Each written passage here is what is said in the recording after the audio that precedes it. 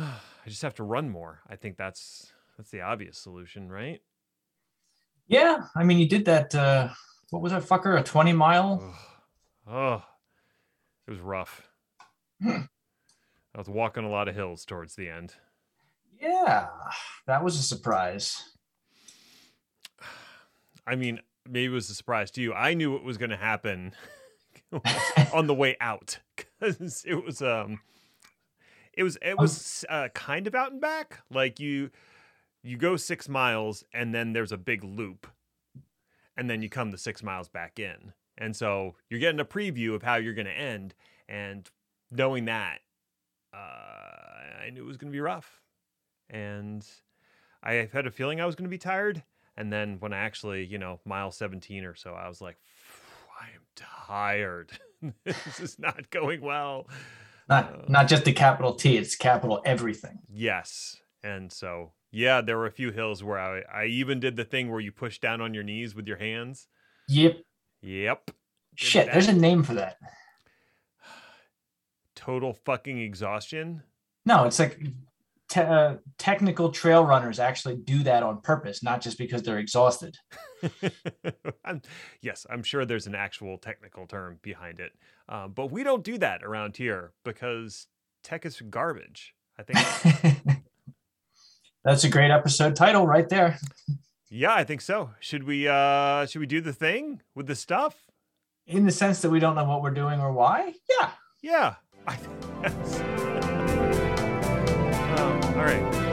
Hello, alleged human, and welcome to the Chaos Lever podcast. My name is Ned, and I'm definitely not a robot.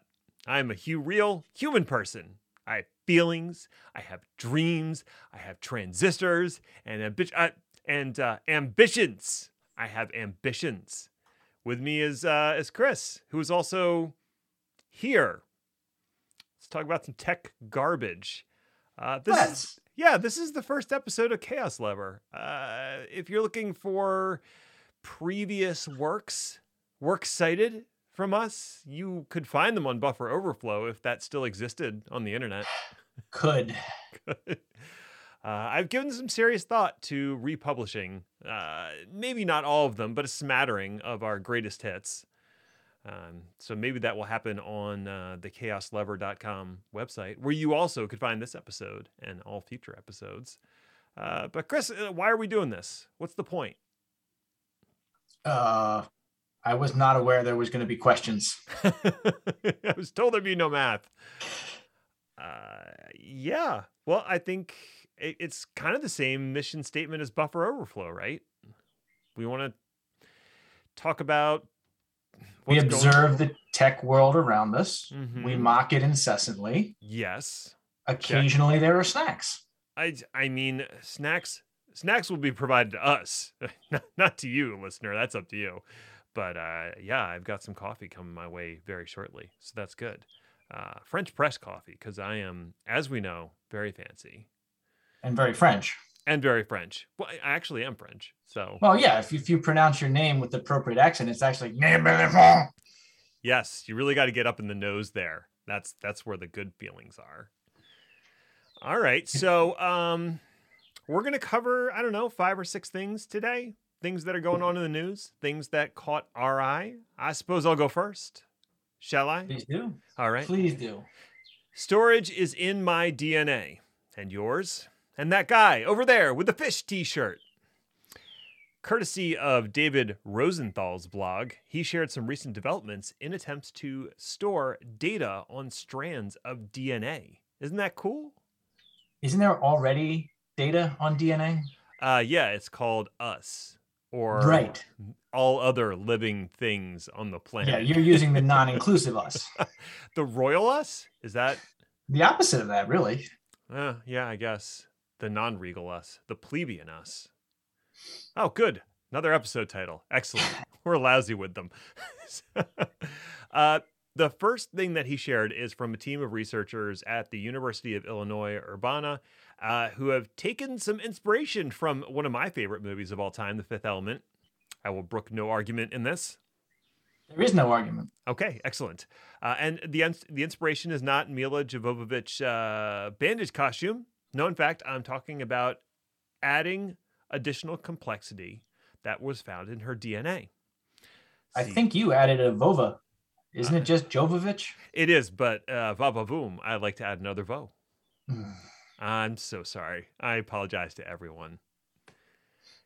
Anyway, so regular human DNA, as we all know, or should know, is made from 4 bases, T, C, G, and A, which is why the movie is called Gattaca.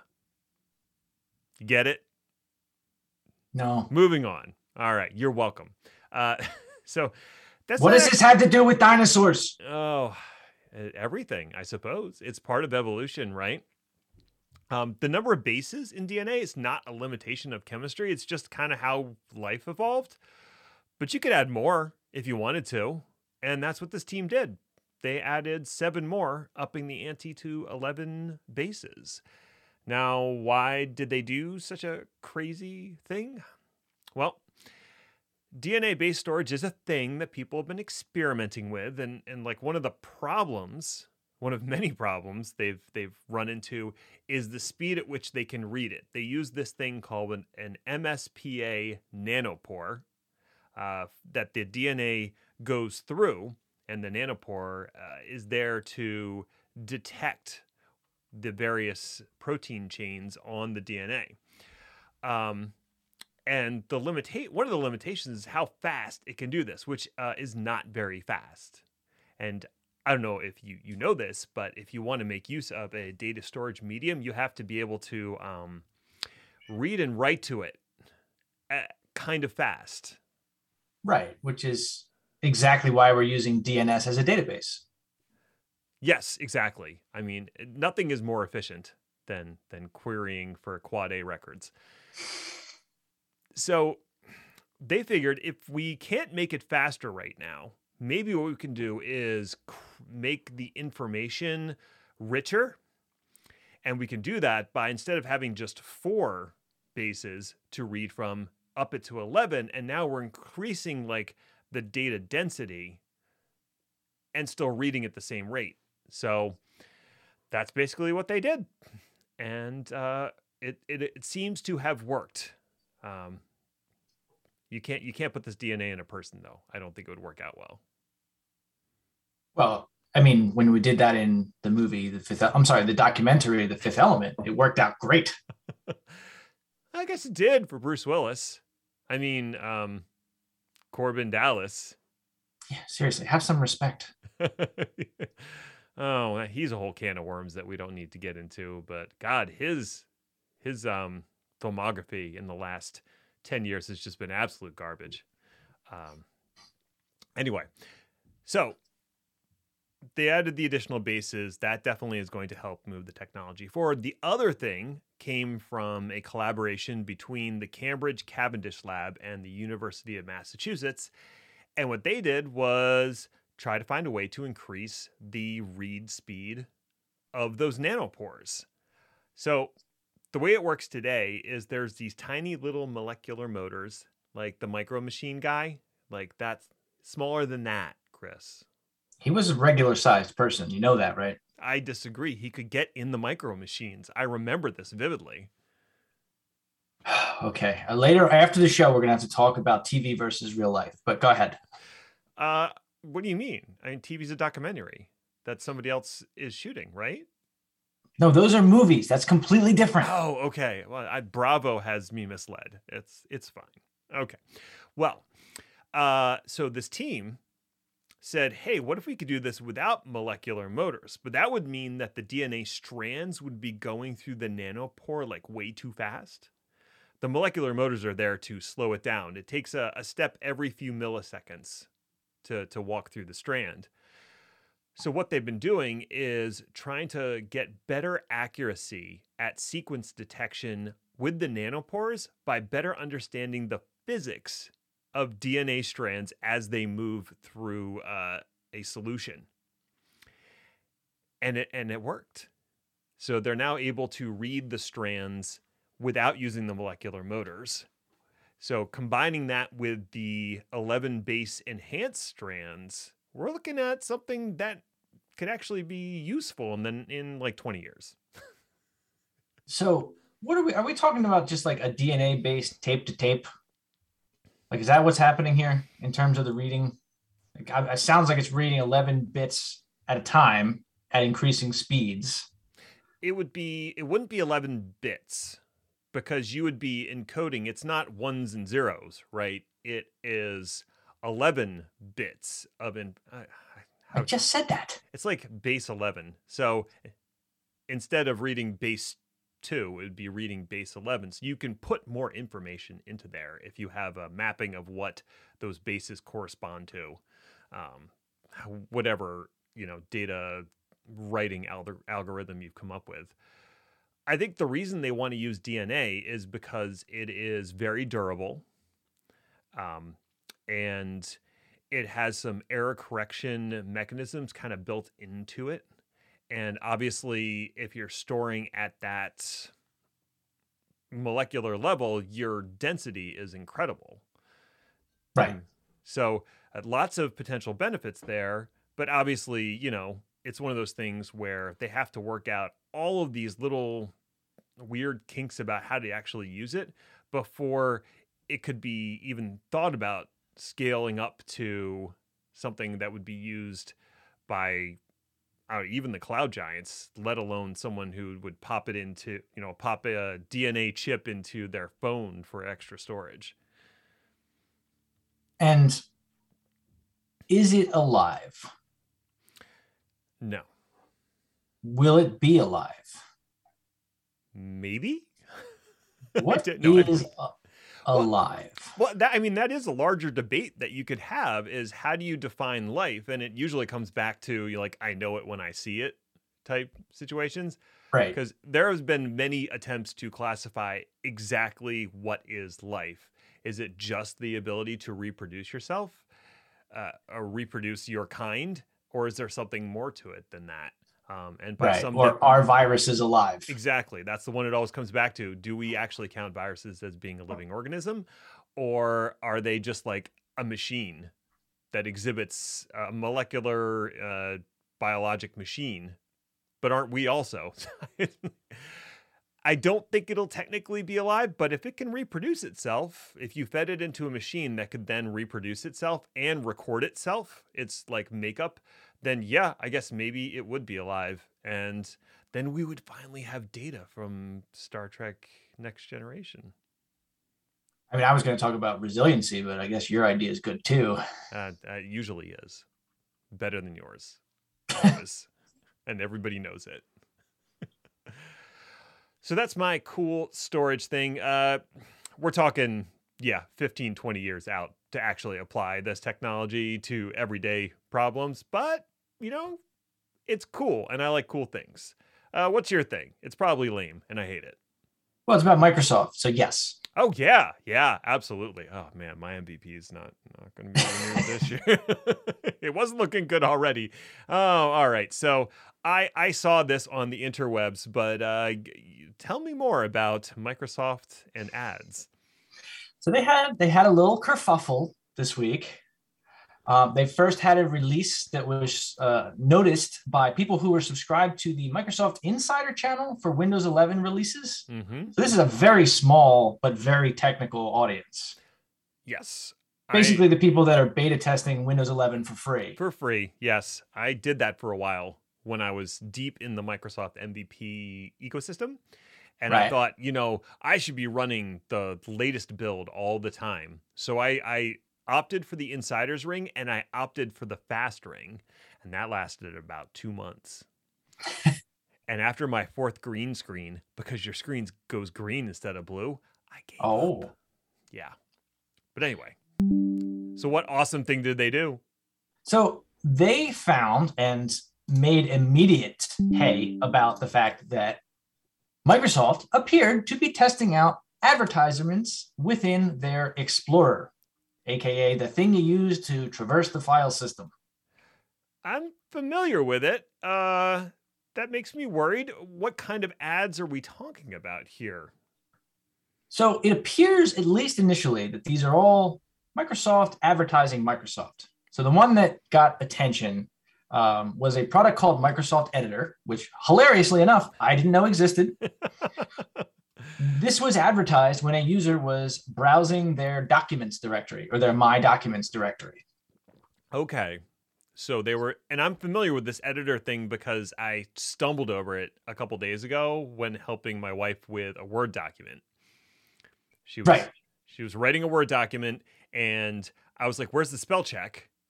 And there's no spell check button, but there was this editor button, and then I hit F7 like you do, and it pulled up the editor instead of spell check, and I got very annoyed. Yeah, and if you're not careful, you end up paying for that because apparently you pay extra for that. I don't want to pay for that. But I don't want to pay for that. Anyhow, okay, so if I open up an Explorer window and it happened to have Word documents there, it would be like, you should edit these with Editor. Pretty much. Predictably, the internet blew up. Yeah. Outrage all over the place, including over here. About, 48 hours later, Microsoft walked the whole thing back. They unreleased this quote unquote experimental feature, describing the fact that it made it out into the wild as unintentional. Right. So unintentional, we could call it that. You could call it, we're just going to see what happens. Yeah. I would say that my read on this is that it probably was unintentional that it made it out to external users. But the fact that somebody had to build and design this and it got to the point where it was a feature that they were testing internally, I mean, it's not like it's better. Right. It's if you murder someone and then somebody else accidentally sees it, you unintentionally release the information. It's not like you didn't still kill the person. So are we saying that murder is good or bad? I'm unclear. Move on. Next question. Fair. Best to keep it vague. So the other thing is, this kind of thing has been around in Microsoft products for a while. At the very least, as early as 2016. I feel like it's been there for longer. But be honest, one of those little one-liner pop-ups is exactly how you first heard about OneDrive. It's very possible. Well, not me specifically, because I'm pretty sure I was using SkyDrive before they renamed it. Oh, wow. I forgot about SkyDrive. Oh, you're welcome. Yeah. Because I had Hotmail, and somehow that ended up getting linked to my SkyDrive, and I think they gave me a whopping 5 gigs of space. Might have even been less than that when it first happened. Oh, yeah, it could have been 1 gig. And I was like, over the moon because Dropbox only gave you like 2, but you had to sign up 5 of your friends. Right. I did not realize that this was going to turn into Amway. Yeah, that was, it worked out well for them in the end. And I don't know if they still do that, but yeah, there was that time they're like, hey, share this with 5 of your friends. We'll give you more storage. That costs. Yeah, they still do that. Do they? Oh, yeah, garbage. They bump it up by 250 megs at a time, I think. That's it? 250 megs. That's cute. Yeah, adorable. All right. So, you have something else in here that's also about Microsoft, and I feel like we should just keep going with the theme. Since we're on one, we might as well. All right. So the thing about this is that it seems that it is just the tip of the iceberg when it comes to Microsoft's intentions. Recently, Microsoft has made it clear that advertising is to be the company's, and I am actually quoting, newfound religion. They know what a religion is, right? They do, and they're for it. So let's back up a second. Google is an advertising company. Yes. Common knowledge, yes? I would hope anybody who doesn't realize that has not been paying attention. One thing that people might not necessarily know is exactly how much of an advertising company they are. Oh, I know, but I love that you have a stat in here. Looking up last year's final financials, it turns out that advertising makes up something like 97% of Google's revenue. Let that sink in, folks. 97%. Yeah. Now, this might help explain why Google doesn't really care about its products at all. Yeah. Shelving them at the least provocation. I am looking despondently in your direction, Google Reader. Yes, it's nearly been 10 years. No, I am still not over it. I think it's been more than 10 years. At this point, I'm numbers. Time is do a they flat really have circle. a I meaning? know. It's fine. Okay. Now, up until this point, Microsoft, well, what is Microsoft exactly? In terms of where they get their money, it's actually tough to say because if you look at their reports, they bury all their different revenue streams into roughly evenly distributed buckets. And looking at the last report that came out, they are called productivity and business processes, which is largely O365 and LinkedIn, intelligent cloud, which is Azure, enterprise support, and Visual Studio, and then more personal computing. Yes, the category is called more personal computing, not just personal computing. Why they decided to add that is frankly beyond me. It seems like at some point they're going to create less personal computing. Well, I was thinking it might go the other way. Like maybe somebody was just reading way too much Eckhart Tolle and they were like, let's get to the id of our computing.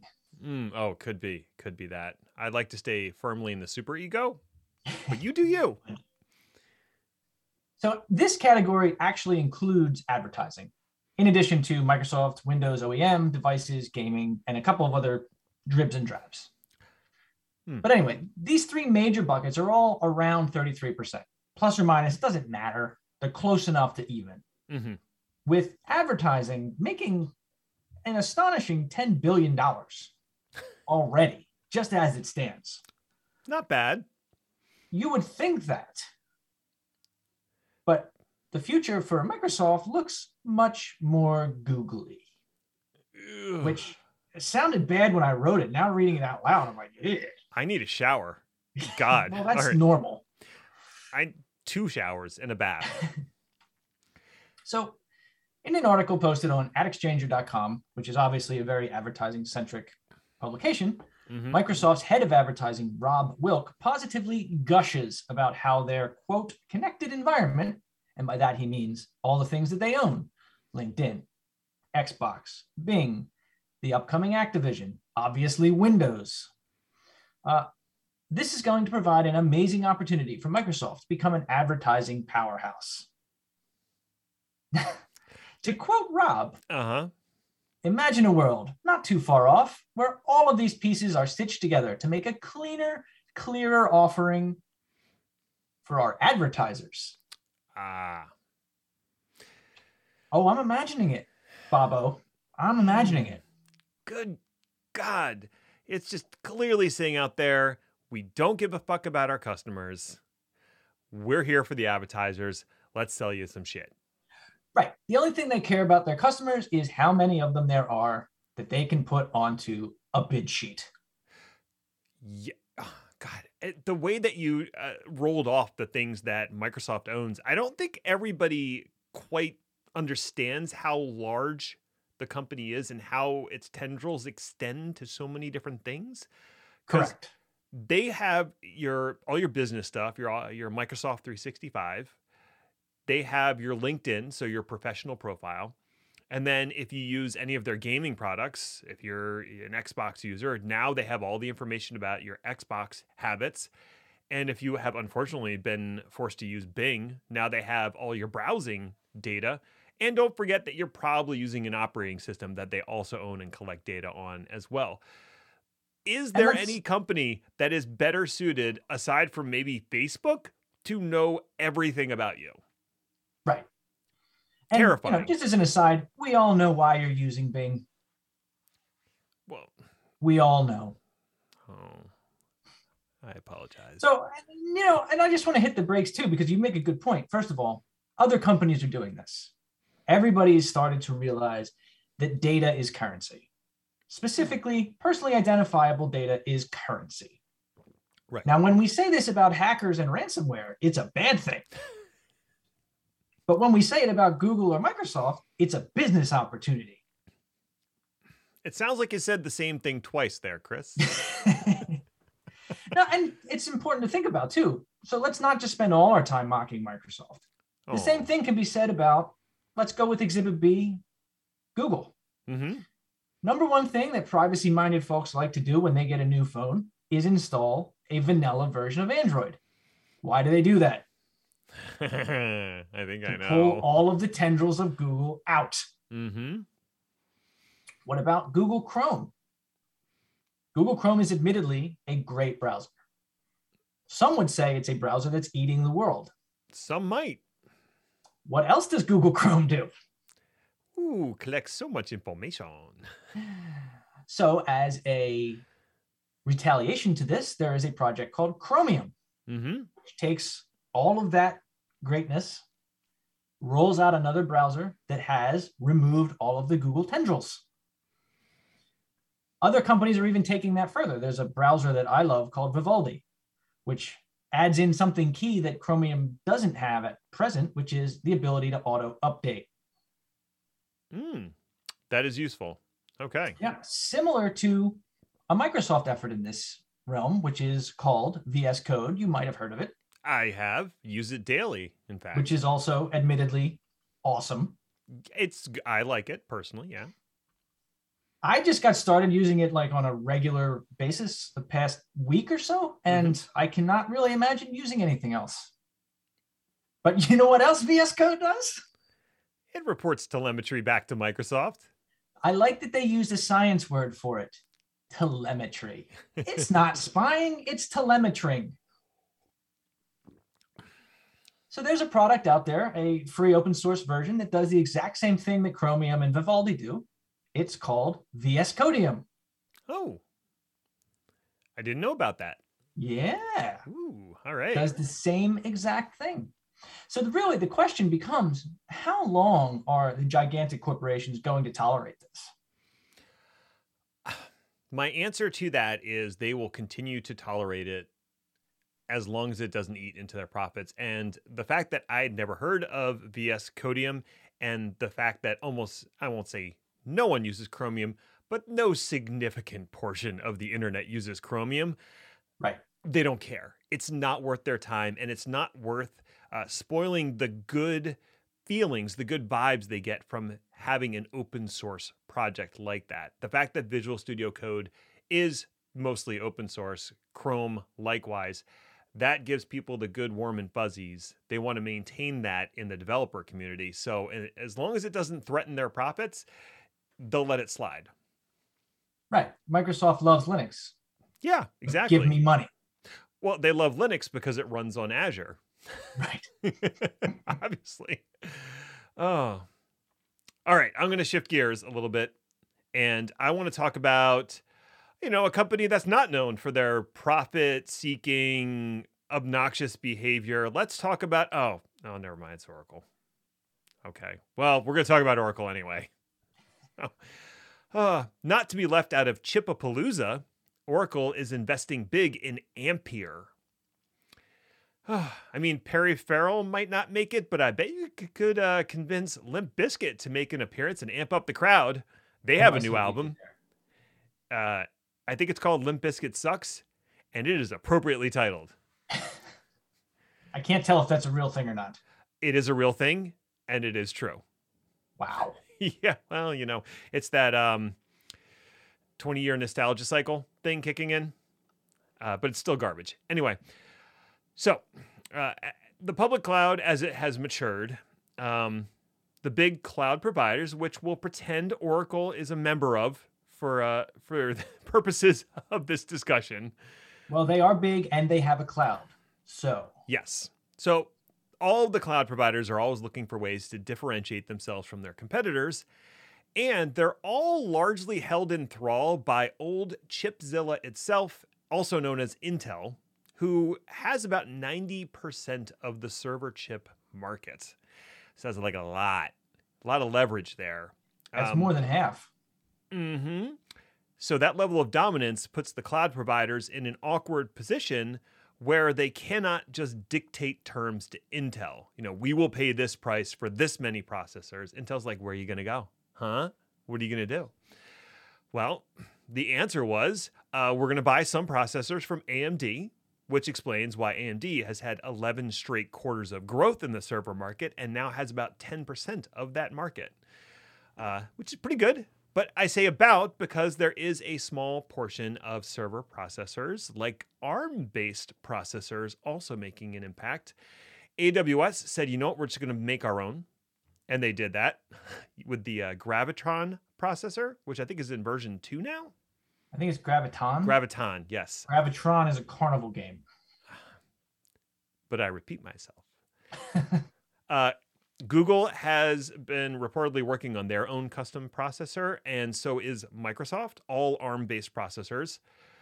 Instead of developing their own processor, Oracle has cozied up to chipmaker Ampere, who specializes in ARM-based server chips. They started investing in 2017, and they've continued to pour money in to the tune of over $300 million as of last year. They now own over 20% of the company, and 8% of the compute running in Oracle's cloud is using an Ampere chipset. So the real question is not if, but when will Oracle decide to buy Ampere? I'm guessing soon. Yeah, I'm going to go with probably in the next year. Of course, if history is any guide, Oracle buying a hardware company doesn't always go well. Sun Microsystems? Anybody? I would pour one out, but I just cleaned this carpet, so. Yeah. Well, maybe not the best outcome for Ampere, but we'll have to wait and see.